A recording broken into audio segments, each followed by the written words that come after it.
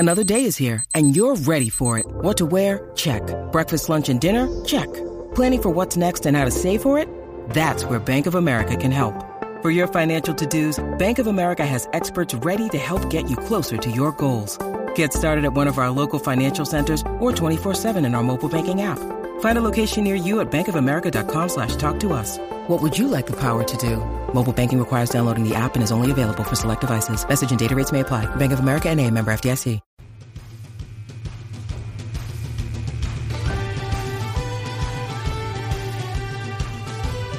Welcome to another edition of Irish Illustrated Insider, brought to you by IrishIllustrated.com. I'm Pete Sampson with Tim Priester and Tim O'Malley. As always, been a fair amount of news since our last podcast on Monday.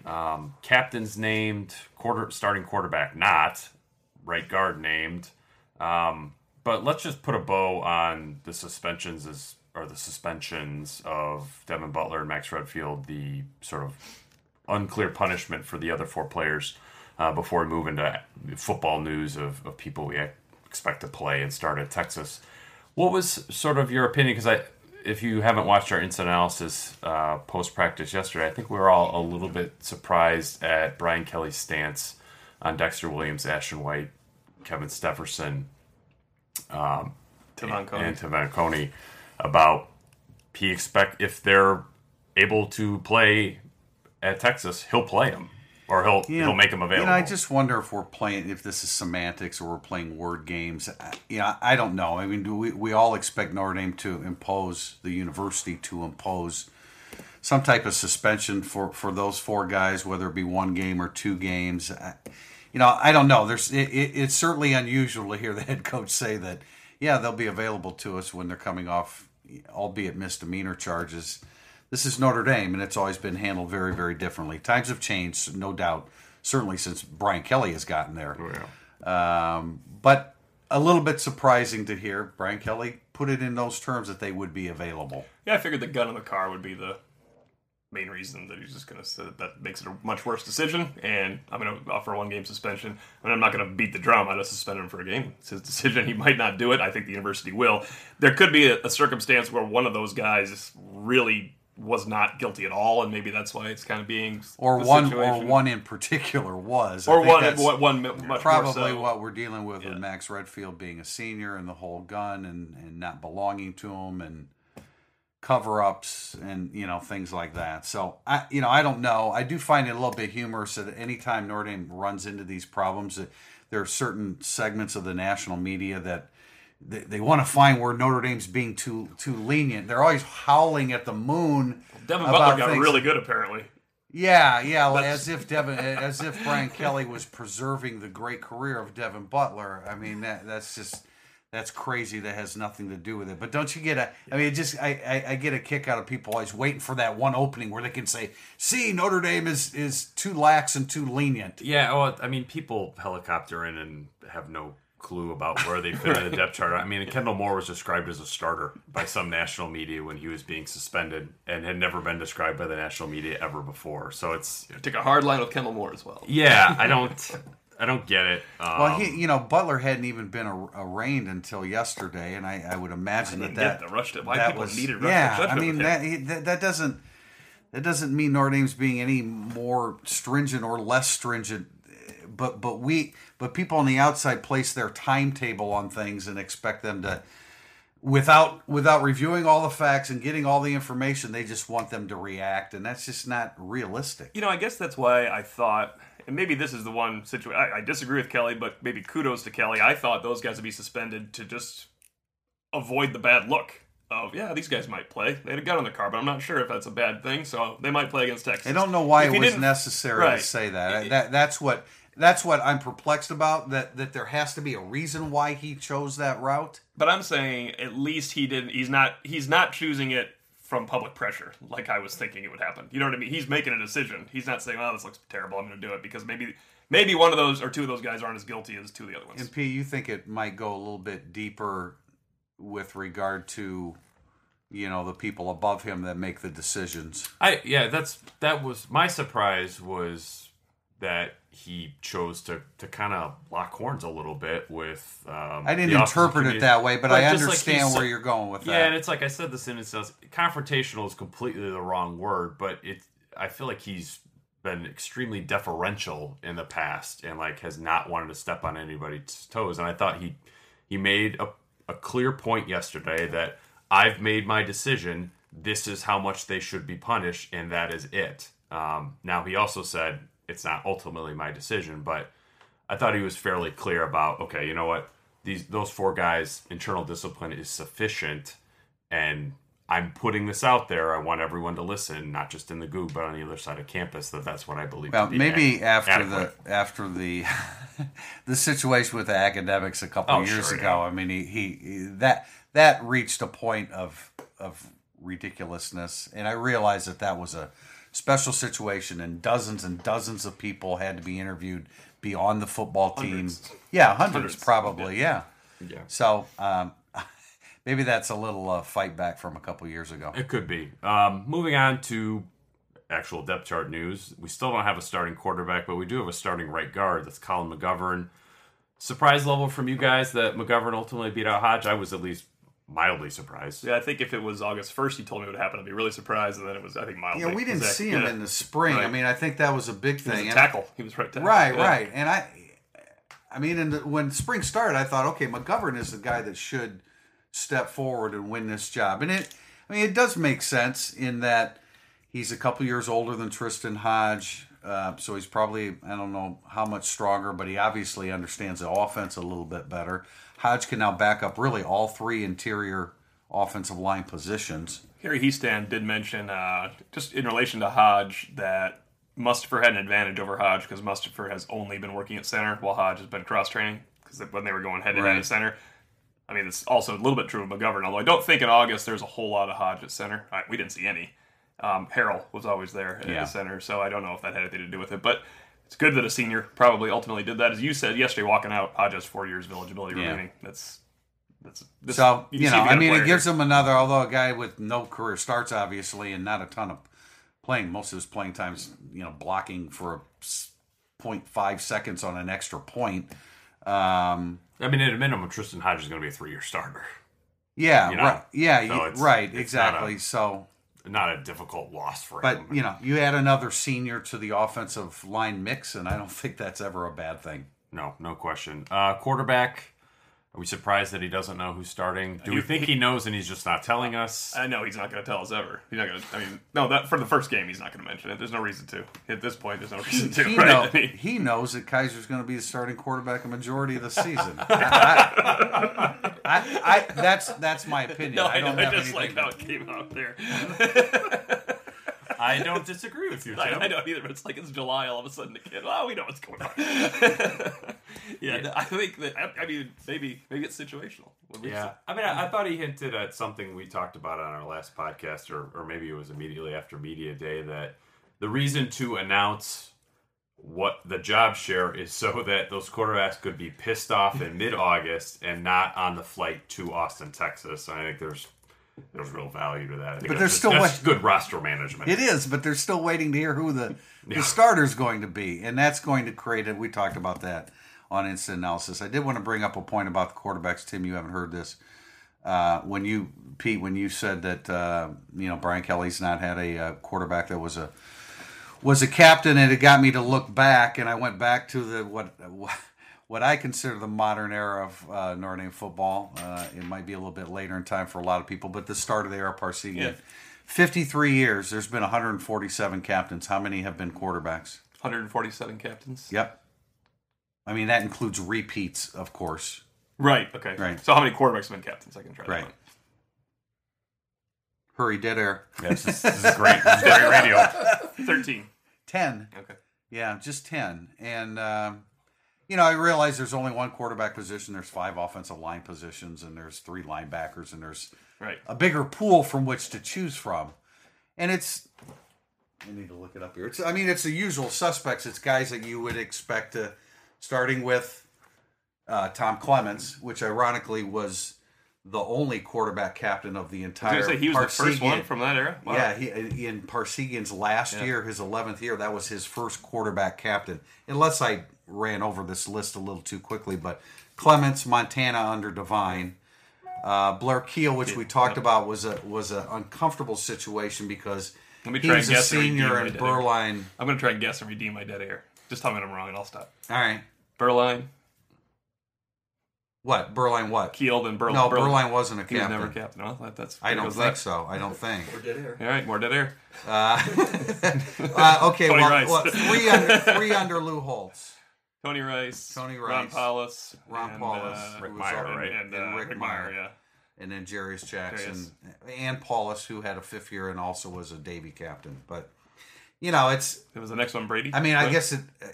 Yeah, then it was Quinn and it was Clausen in 2009. That's a great call right which there. is unusual. Yeah. Well, looking back, I mean, he had a Yes, great great individual year. Not exactly generally considered captain material at Notre Dame. I'll make a prediction: 2017 Notre Dame of a captain who's a quarterback next year. Huh? I don't know who it's going to be, but there will be a quarterback captain next year. But what there if are three What if Kaiser and Zaire are gone? Then I think it'll be Wimbush. Oh, come on. Yeah, I think it'll be Wimbush. Come on. So that's what I'm going with. Okay. The captains this year, let's talk about that to wrap up segment 1. McGlinchey, Hunter, Onwualu, and Rochelle.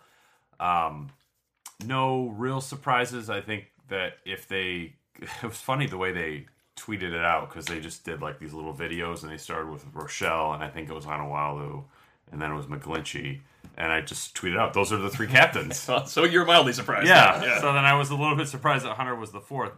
Like, 1% surprised. 2 on offense, 2 on defense. Brian Kelly said that in the practice footage they put up. It makes sense. Last year they had 1 on offense and 4 on defense, which was a little bit weird. It's not that big of a deal, but I don't know. Was there anything surprising about those 4 to you? Yeah, I was 1% surprised with Hunter too, but it makes a lot of sense because he has a really important group to lead in that they need a lot of guys to step forward there, and I think you maybe making him earning the captain honor there also just kind of really lets him know you are crucial to the development of this team and especially your position group. You know what's interesting about that? I was talking to Equanimity St. Brown about leadership, and he's like, they're trying to get me to talk more. And I'm like, do you even know what you're supposed to say? And he's like, not really. I mean, this is all new to me. So I rely on the older guys, Corey Robinson and Torrey Hunter.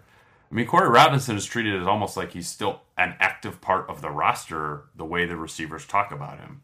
Actually, someone next to me yesterday said he thought Corey Robinson was going to be named captain. Oh, man. I know. And you gotta be on the roster. Yeah, but I think he's always an important voice, though. Yeah. But yeah, he's not going to be captain. Well, I wrote about him in, I think it was last Thursday's Thoughts. And, I'm impressed with what he does in practice. Yeah, I didn't think he'd be around. He's a voice that the other receivers absolutely listen to, and it's partly because he's been through it. It's partly because he approaches it in a very reasoned manner. He's not yelling at them. I found it interesting. If a DB makes a play, Corey Robinson goes out there and congratulates the DB too. So I mean, it's a total team first act on his part, and I really think that he is valuable. And I made a mistake, I misunderstood as to who would be traveling. I would assume Corey Robinson would travel to the away games, and I think that's very important. No, I do too. Yeah, no question. Mike McGlinchey, I thought he's by far the most natural of those 4. I asked DeShone Kizer about leadership. I was asking about him and Zaire, and he said, Mike McGlinchey's our leader. I was like, all right, well, I guess I know who one captain is, because he just offered the name immediately. So he said he leads the team. Yeah, and then, Onwualu and Rochelle, I think we've been talking about for months about these are the guys that make the most sense with Tranquill and Cole Luke sort of being outside shots. I think Malik Zaire, I think Zaire, Kizer, Luke, and Tranquill are sort of your, next level guys. Sure. It's hard to name a quarterback. Yeah, I'm just saying, it's like, that's a decent group of personalities. I mean, I think for how much time we spent about how they just were bereft of leaders in this huge vacuum, that's not a bad next 4 to rely on. So, all right, well, that's it for segment 1 on Irish Illustrated Insider. We got a ton of questions from our readers, as you might imagine, so we'll get into all that next in segment 2.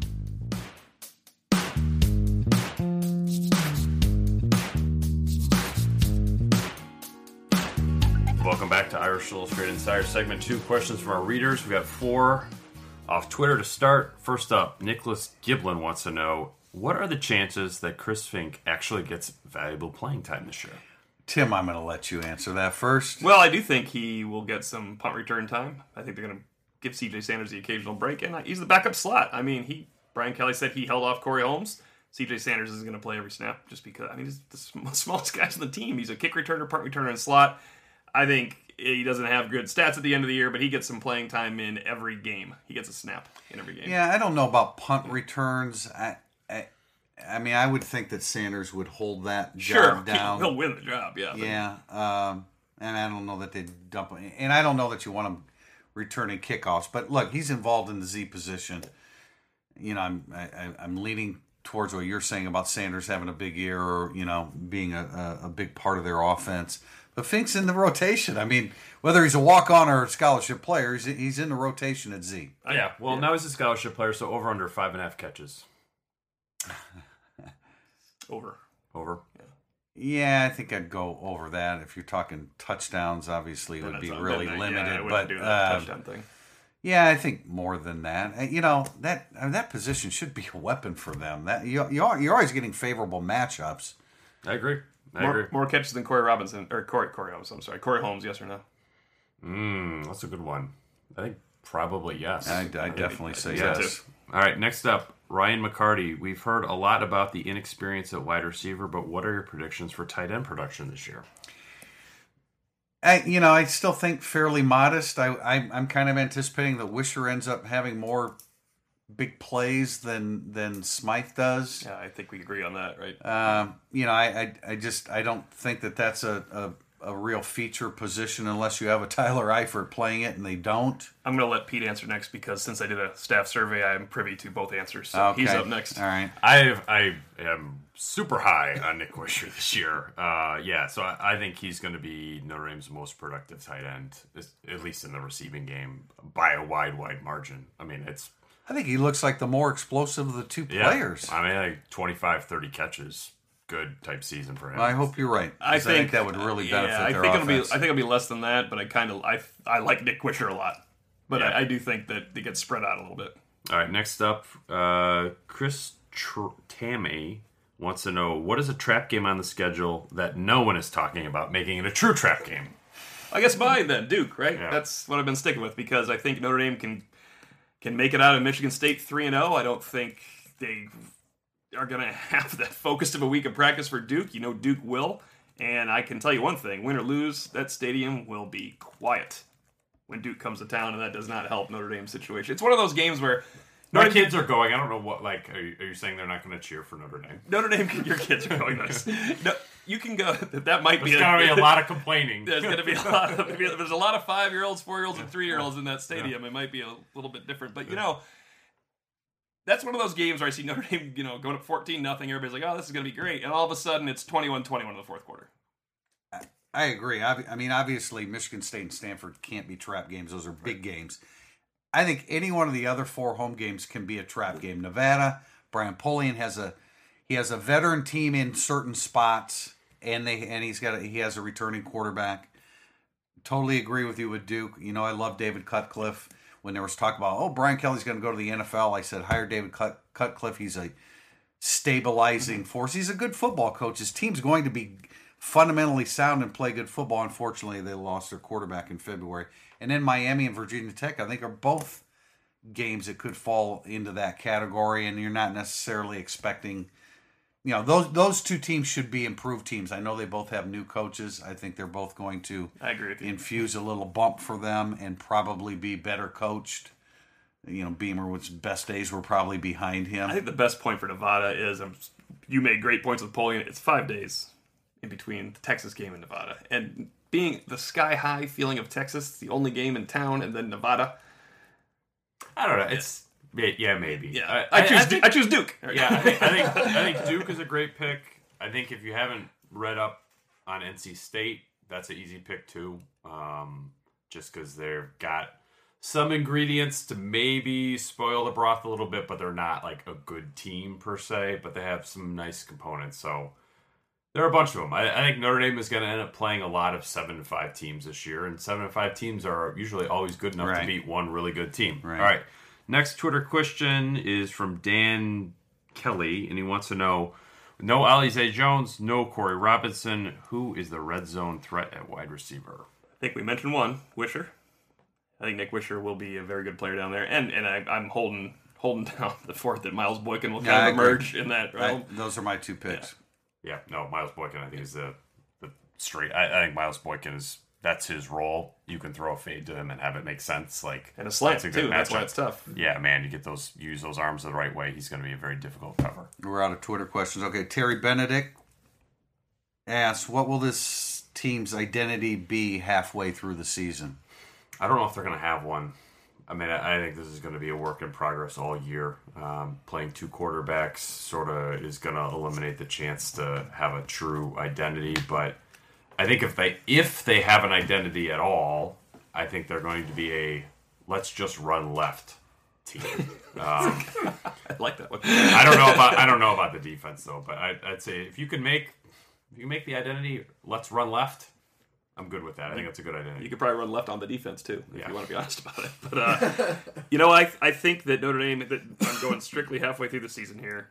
I think they'll have one loss, and I think that the identity is kind of just somewhat on the outside looking in. Like there's going to be a lot of people thinking maybe they can run the table, maybe they can, and I wouldn't think they could. I just think they're going to be on the outside looking in at that point. When I hear what's the identity of the team, I lean toward offense, right? I mean, don't you think offense first when you're talking about identity of the team? At least I am. And I mean, I think it should be a pretty balanced offense. I think they're going to run the football with that left side and knowing what Alex Bars can do at right tackle. They have running backs. They rushed for 200 yards a game last year. I think that's going to be comparable. And I expect DeShone Kizer to get the majority of the snaps, which means they're going to throw the heck out of the football with Brian Kelly as the guy running the whole show. So, I mean, I think a pretty balanced offense, again, like last year. I have a question off this question for both of you. What is better component for Notre Dame? Their running backs and their offensive line or their quarterbacks and their wide receivers? Running backs on offensive line. It's got to be a balanced attack then because you know they're going to throw also. So you would assume you have to have a balanced attack. That's a good way of putting it. All right, next up, Ant for ND Irish, and this was we had a Twitter question on the subject too. Coach Kelly has asked post-practice in an interview if the other four players are practicing. It's the 4 underclassmen. He says they're suspended. He says they were suspended, and yes, they were practicing. My question is, do you think he lets them play if the school rules no punishment? And when would that decision be made? Which is the most interesting part of it. He did make a point of saying yesterday, not that they're going to play, but they would be available. Yeah, yes, and that there may be something involved in that. But to answer the question, I would say yes. Yeah, and I think the available thing, maybe he's leaving himself open to, like, I can't say they're not going to play at Texas because I might lose a will linebacker, another wide receiver, or I can't think of the players. Another cornerback, and then you think, and the more special teams guys. I mean, maybe he's going to need them. He might think I might need someone, and I can't just pigeonhole myself at this point. Yeah, there's no reason to back yourself into a corner there if you don't have to, and he doesn't have to. In terms of the timeline of the punishments, I mean, reading up on the Office of Community Standards last night. Yeah, I got to learn that phrase. I can't say it. I have to say Res Life. Yeah. I think I don't know what the timeline is going to be. Brian Kelly used the term expedited. That's not something we associate with these kind of decisions very often. But look, that entire department has been torn down and rebuilt. We've come a long way from Kyle McElharney getting thrown out of school for smoking weed in the car. Well, they were smoking weed in the car. Yeah, you would like to think that they can make a decision. The school year is in session. We're not on any kind of break here. You can make a decision within a week, take your punishments, and move on. So you would think by the time Brian Kelly is talking to the media for the final time before they go to Texas on that Thursday, he will know they're in or they're out. He has to, right? What's your guess? You'd think. Will he know? Will he? Oh yeah, will yeah. He? No, Okay, he'll know by then. I have faith in the whatever it's called, Office of Community Standards. Wash NDS, are you going to read anything into who takes the first snap against Texas? And if one plays significantly better than the other, will the 2 QB system be history after the first game? We weighed in on this last week. Yeah, I think they're definitely using that against Nevada for the sheer purpose of it doesn't matter who plays great to show Michigan State that they have to prepare for 2 quarterbacks. And that makes total sense from a strategic standpoint. It's the only thing that definitely makes sense. So I do not think it's history. after one game. I know Pete does not think it's history after one game. No, I think it's going to go on through the bye week. This is just the story that's never going to go away. And, I mean, as I phrased this question to Brian Kelly a while back, I said, like, short of annoying press conferences, what's the downside of this? Because that is going to be so annoying all year that we're going to have to spend half of every press conference parsing every single damn thing about the quarterback. Maybe relatively speaking to yesterday's press conference. I pledge. Oh, God. Well, I pledge that I will not ask a question about who's starting and who's playing while that's still going on. Okay. I asked my last question pertaining. Well, because I had to ask yesterday because nobody followed up last week with who's okay. They're both going to play. Who's actually going to start? And his answer was probably the same yesterday as it would have been a week ago, and that is he doesn't know yet. He will get asked Tuesday and Thursday. Well, yeah.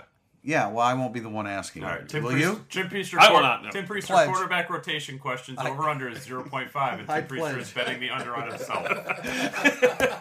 All right, last question is from eGrease06. Does Brian Van Gorder finally simplify his defense enough to allow a young player like Devin Studstill to succeed? I know people wish he did that with Niles Morgan. Or do players like Cole Luke and Drew Tranquill cancel that need given their experience and knowledge of the defense? No. Tim? Will he simplify it? No. No, I don't think he'll simplify it. He may will he modify it? I guess that would be simplifying it. Look, I think Drew Tranquill gives them a guy that can direct traffic back there at strong safety, which they didn't really have with Elijah Shoemate. Elijah Shoemate was able to, I thought, play much better last year, but I don't think that he's a traffic cop out there the way Tranquill can be. So that will help. I think to some extent it will be reduced almost you have so to. that Studstill can be effective. And I want to say this about Studstill. We're going to look, and it's going to happen early in the year. His ball skills alone are going to make them better at that position. Yeah, he's going to make a play within the first couple weeks of the season where you're going to say, okay, maybe he doesn't know everything he needs to know, but in a jump ball situation, I like having Devin Studstill out there. I went back and watched the spring game because I had nothing else to do apparently. And I mean, Devin Studstill reads things out pretty well when it's a clear line of sight. When there's traffic in front of him, it's a little bit harder. He did lose the ball on sort of a broken play that Justin Brent made on the sideline. Just could not find it.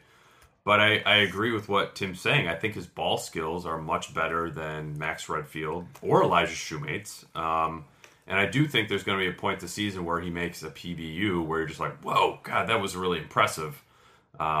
I think the sky is the limit for this kid. I think we tend to sometimes get a little too caught up in scheme and forget that most of football is just make a play. Here's a ball up in the air, offensive player, defensive player, who's going to make a play? With Devin Studstill, we saw it on high school film, and since his early entry in the spring, we've seen it as eyewitnesses in person. The guy has really, really good ball skills, and he's going to make a lot of plays for them on the back end. Prediction number 18 in the summer series comes up today. I'm going to say it now. Devin Studstill will have more interceptions this year than Max Redfield had in his career. How many did it? 2. Okay, yeah. 23 starts. I totally agree, which is why I think Notre Dame's secondary is going to get a bump in interceptions this year with Luke and you add Crawford into the equation. I think there's going to be a bump in Notre Dame interceptions this year. All right, well, before we get out of here, we're coming back September 1st. So who starts at safety against Texas? I still think it'll be Sebastian and Tranquill will start the game at safety. Tim? Studstill. I think it's going to be Studstill and Tranquill. All right. We'll be back September 1st. That's next Thursday. That's a game week, and we'll have game predictions talking about an actual game that we played of football. And before, hopefully, all three of us are on the road to Austin, Texas. So until next week, Tim Priester, Tim O'Malley, I'm Pete Sampson. You've been listening to another edition of Irish Illustrated Insider.